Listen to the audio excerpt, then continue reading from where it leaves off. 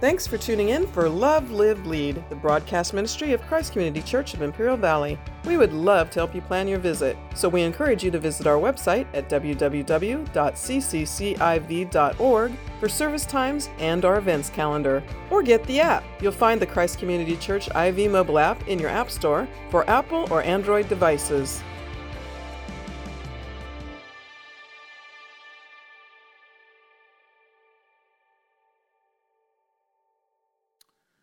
But Hosea is told to redeem an unfaithful wife here, and it is a picture of God redeeming his people because he loves and he desires them. Isaiah 43:1 says, "But now thus says the Lord, he who created you, O Jacob, he who formed you, O Israel, fear not, for I have redeemed you. I have called you by name, you are mine." What a beautiful statement. Amen. God is the only redeemer of his people. You have to understand that. He redeemed his people from captivity out of love. Deuteronomy 7:8 says, "But it is because the Lord loves you and is keeping the oath that he swore to your fathers, that the Lord has brought you out with a mighty hand and redeemed you from the house of slavery, from the hand of Pharaoh, king of Egypt." God redeems his people to reconcile them back to himself. That is always his heart. First and foremost is reconciliation. He redeems his people because sin breaks relationship with him. Isaiah chapter 59 verses 2-3 says, "But your iniquities have made a separation between you and your God, and your sins have hidden his face from you so that he does not hear. For your hands are defiled with blood and your fingers with iniquity. Your lips have spoken lies, your tongue mutters wickedness." But yet God lovingly redeems his people. That's fascinating. I always tell people the attributes of God never dry up. In other words, when he gives, there's never less than. It's not like you're digging out of a bucket of water. You know, you've got a cup and you're pulling it out one cup at a time and it gets emptier and emptier and emptier and emptier. With God's resources, he never gets lower. It doesn't matter if it's his grace. It doesn't matter if it's his love. It doesn't matter if it's his righteousness, his holiness. Nothing ever depletes. God never depletes anything. He can give all the love he wants, and yet he's never lower on it. And that's fascinating. He redeems his people out of love, but God lovingly corrects his people too. And that's what you see in verses 3 and 4. "And I said to her, you must dwell as mine for many days. You shall not play the whore, belong to another man. So will I also be to you. For the children of Israel shall dwell many days without a king or prince, without sacrifice or pillar, without ephod or household gods." Now, what Hosea does with Gomer here, there's views on that too, as far as buying her back. And she comes back into his house, and he says that she'll dwell with him many days, that they don't have sexual relationships in the marriage during that time.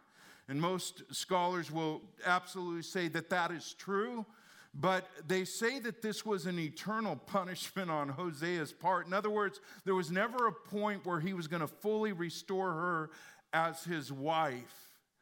And yet, the dwelling many days is indicative of what God's going to do with Israel. So it was never permanent. When he brought her back into the house, they abstained from sexual relations in the marriage until she was fully restored as a wife. And that is a picture of God correcting Israel.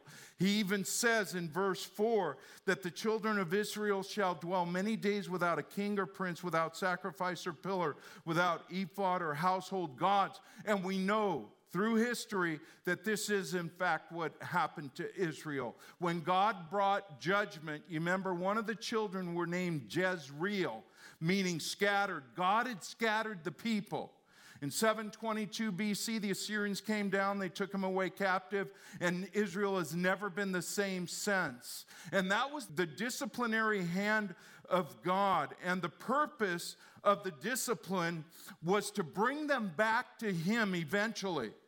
And you have to understand that the disciplinary hand of God is a sign of his love.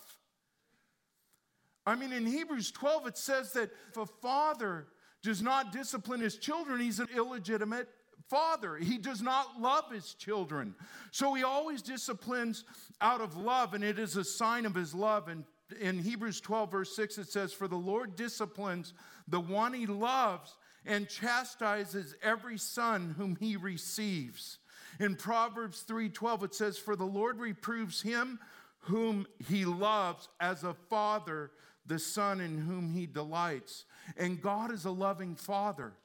And when we're under the disciplinary hand of God at certain times in our life, it is actually a sign of his love for us. It isn't a sign that God hates us. I mean, so many times we go through these difficulties in life and we don't even recognize them as the disciplinary hand of God. Where is God at this? Well, God is present. Where's God? I mean, I'm going through this. Where is he? Well, maybe it's the disciplinary hand of God. He's more present now than he was before. None of you would allow your children to go off the deep end. You would, if you loved them, you would absolutely discipline them, wouldn't you? And that is a sign of your love. And whether they understand the discipline or not, it doesn't matter, because you know your own heart. That those are my kids and they're going down the wrong road. And to keep them from destruction and going into the road of hell, I'm going to discipline them to bring them back to the household. God always disciplines those he loves. And see, that's where our view is so limited, that we think God is just there to give us good things, and we don't see the disciplinary hand of God good. I don't know how many people ever came to Christ even out of good circumstances. I know that when I cried out to God, I was at the lowest point in my life. And it turns out that I run into people constantly that have been at the lowest point in their life. They were in the gutter, maybe with drugs or alcohol, or maybe they lost everything financially, and maybe they lost their job, whatever, through decisions they made. But they come to Christ through that, because God offers hope. And he offers a future, and he offers potential, and he offers promise. And people that come to Christ are always coming to him under when the bad things are happening in their life, many times. I mean, I haven't led anybody to Christ yet in my life that, man, they could say, oh, things are beautiful, life, it couldn't be any better than this. It's very seldom. But then when we become a child of God, we somehow think that circumstances come into our life and God doesn't have anything to do with that. You realize that God's more concerned with your holiness than your happiness? And so he's going to discipline those whom he loves, like Israel. The enemies of Israel were used as an instrument of God's disciplinary hand because they refused to repent. And when things start going bad in a Christian's life, one of the first things I do is tell them to repent. If I'm driving with them in a car, I don't care if they get on the floorboard and repent, but I want them to get right with God again so that they can quit experiencing some of that pain that they've brought upon themselves. Suffering's an interesting subject in the Bible. And sometimes bad things happen to good people. And sometimes we suffer and we don't understand because our hearts are right with God. But God is still good in those times. But especially in the disciplinary times and seasons in our life, we need to recognize what God is doing in our life.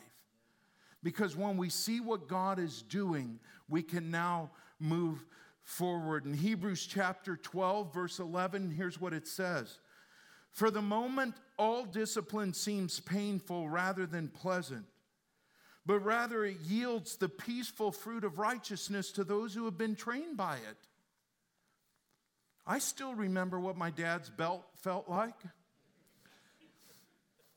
He's in heaven now, or he could get up here and give a testimony of how many belts he wore out on all four of his sons.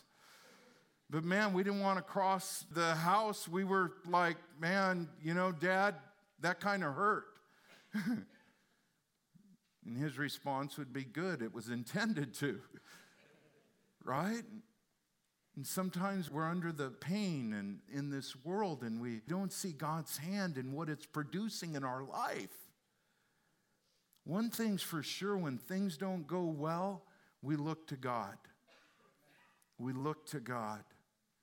If you're out there today, I don't care if you're on the balcony or in the floor, and you've been on the wayward path and things aren't going well, here's my response. Good. Now you can return to God. Amen? Amen? How many would rather have Jesus than anything in the world? Amen. He's faithful. God lovingly restores his people. That's what we get to in verse 5. In verse 5, it's an incredible verse because it's an incredible verse of prophecy. Now understand this. Think of Israel and the pain that they are in. Think of them as they go to captivity, right? They're going to go to captivity shortly. Hasn't happened yet, but they're going to go. The Assyrians are going to come in, 722 BC. Like I said, they're taken away. Think of them in the midst of this pain that they're going through under the disciplinary hand of God, and then read verse 5 because they would have read it too. Verse 5, afterward, the children of Israel shall return and seek the Lord their God and David their king, and they shall come in fear to the Lord and to his goodness in the latter days. What we have here are the blessed results of God's love. This is the purpose for which God pursues and loves his people, to restore them to himself. The Hebrew word for shall return there is the Hebrew word shuv. Shuv, it means to return. It means repent. It's like going in one direction, then you turn around and you go into another direction. It's like the prodigal son in Luke 15. When the prodigal son goes off and he lives this life of sin, it says what? He returns to his father's house. He returns. In the scriptures in the Old Testament, we see this word often. There's either a call for the people to return to the Lord or people returning to the Lord through repentance. In Jeremiah chapter 8, verse 4 and 5, it says, you shall say to them, thus says the Lord, when men fall, do they not rise again? If one turns away, does he not return? Why then is this people turned away in perpetual backsliding? They hold fast to deceit, they refuse to return. That word return, literally shuv, means to repent, get back with God. And even though God was speaking to him through the prophets, like today, a lot of your pulpits are prophetic and they're speaking a word from the Lord to return, people still refuse to return to God. It's like, man, cherry-picking scriptures that they quote these like Jeremiah 29:11, I know the plans I have for you, to prosper you, not to harm you. And that's true. That was spoken specifically to Israel, but the principle applies to us too. But when it comes to these scriptures where the prophets get down and dirty and get nasty in the faces of the people, they refuse to return. Why is that? When it's God's love that's calling, when it's God's love that's pursuing, when it's God's love that's doing everything to get his people's attention to turn it back to him. Why is that? Because we're stiff-necked. I like that. In the Old Testament, it was called, rebellion was called stiff-necked. Have you ever had a stiff neck before? You can't turn, right? Some of you go to the chiropractor. Right? I did. Man, that's weird when they snap your neck, huh? Still can't get used to that. But man, maybe God needs to snap the neck a little bit to get his people to return. He's got a promise here that he is going to get them back. The phrase in David their king is a messianic prophecy which points to the son of David, who is Jesus Christ. Now please listen to me on this.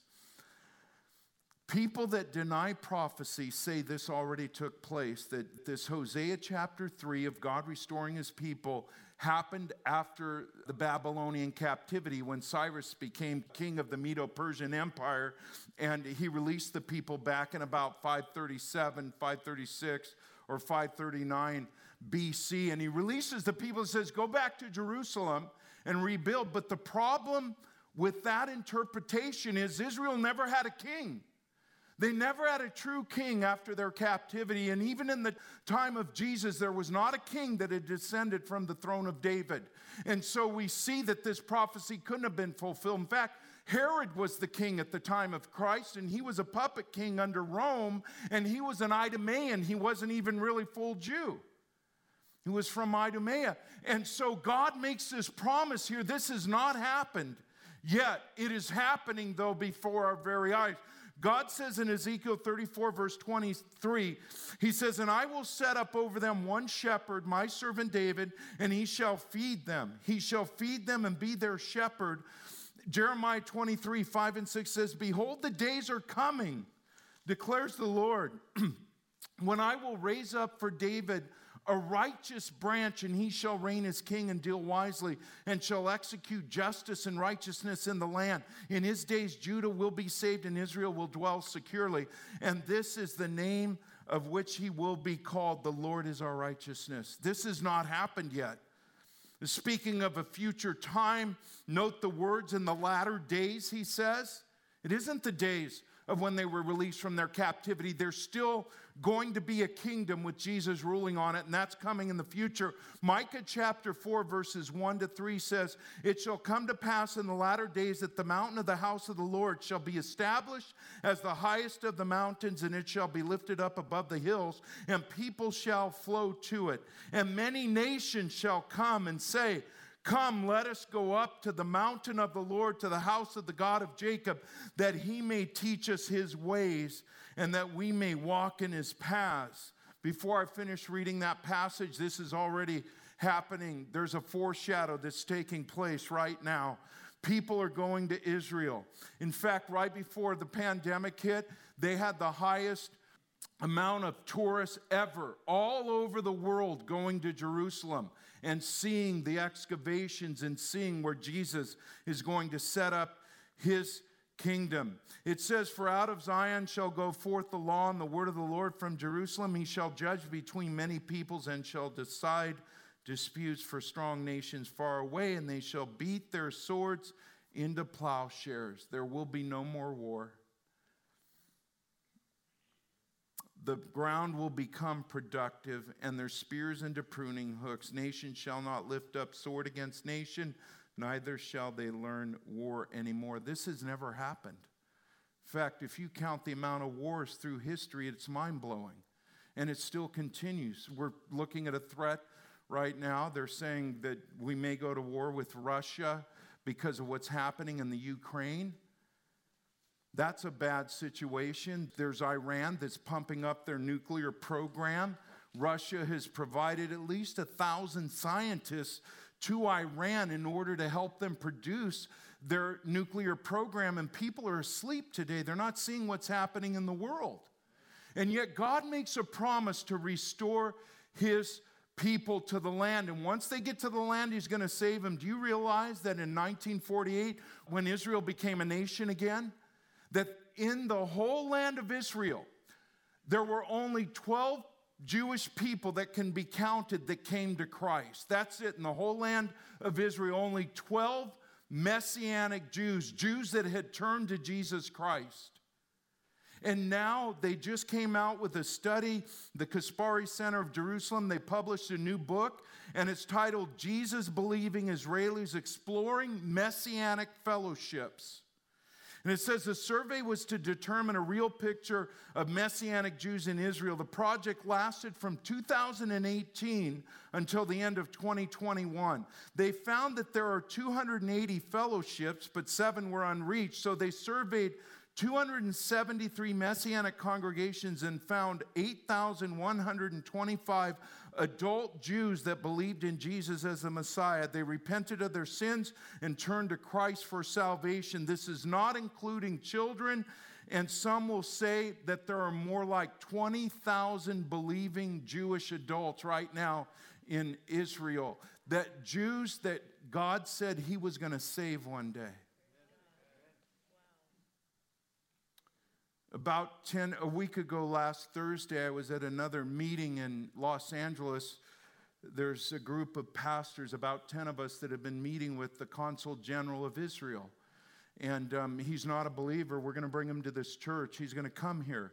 He interprets the prophetic scriptures in the Old Testament just like you and I do, only he doesn't see that as Jesus coming back to reign. He knows there's a Messiah coming, and Isaiah 53 they don't see as the prophecy concerning Jesus' first coming. So in their eyes, they don't have a Messiah coming two times. First for the sins of the people, then secondly to set up shop here on earth and to rule and reign. And so he's going to come here, and we're going to talk about scriptures before all of you. And we're going to look in the Old Testament. And he interprets them just like us. And our goal is to try and get them to Christ. But the purpose of the meetings has been the rise of anti-Semitism. Now, this is going to blow you away. This time, he brought the Consul of Economic and Trade Affairs. They had this man there. He brought him there. And the guy spoke broken English. Hebrew's his first language. He knows a couple other languages. But English he doesn't know that well. So he wrote out a letter to us pastors. And he read it right there. And contrary to my thinking and my understanding was, as he read, he said, the economy in Israel was the only economy in the Middle East that thrived during the pandemic. And he said, this is a miracle. And this miracle came from God. Now, listen to me. I want you to understand this, because our economy didn't thrive during the pandemic. We pumped how many trillions? I don't know. But we pumped money into this. Our economy shut down. And this is what blew me away. After he was done talking, I asked him, I said, and his name was Enoch. Enoch, Old Testament, why not, right? So Enoch was the one who walked with God. And Enoch's a picture of the rapture in the church, because it says he walked with God and then he was no more. And it's a picture of the rapture is God's people today. Christians are walking with God and then they're going to be no more. They're going to be taken up into his presence. We're not going to die if we were alive when he returns. But Enoch, I said, how could it have thrived? Tourism was shut down. And you guys were in a lockdown, even as severe as the United States. How could Israel's economy thrive? And he said it was a miracle because God opened up other doors in technology and exporting. Now, here's the thing. I don't know if there was another economy in the entire world that thrived, but Israel's economy didn't go backwards. It thrived during the pandemic. Why is that? Because Israel is God's people. And God is showing to the world, He's showing to the world that He still has a plan for His people. And right now we're seeing the foreshadow. Yeah, amen. You can clap to that. And this, by the way, should encourage you and me. Why should it encourage you and me? Because we're Christians that walk through a world of suffering, a world of trials and tribulation. Sometimes we lose our way and everything else, but we can always look to Israel as God's faithfulness. Because He's not done. He brings them back in the land 1948. There's now messianic congregations, and they say it's growing exponentially. He's going to get them back into the land, and at the end of the tribulation period, they're going to look upon Him whom they pierced. They're going to come to Jesus Christ at the end of the tribulation period. But everything that you see going on is God shooting up flares in the air right now. And He's getting the attention of His people. The only way Israel could ever exist, in fact, Enoch, when Enoch was reading, he said, we are surrounded by our enemies. And we have the fewest people. He said, we are surrounded by enemies on all ends, and we have such a small army. But God has protected us. God has protected us.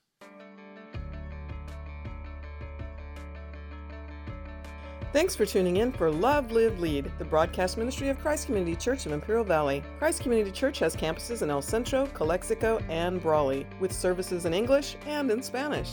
Your kids are going to love our kids' church. Plus, we have a lively youth ministry and young adults group. You're welcome to call the church office at 760-337-9400 with your questions, or leave us a message on the Christ Community Church IV mobile app, the ccciv.org website, or direct message us on social media.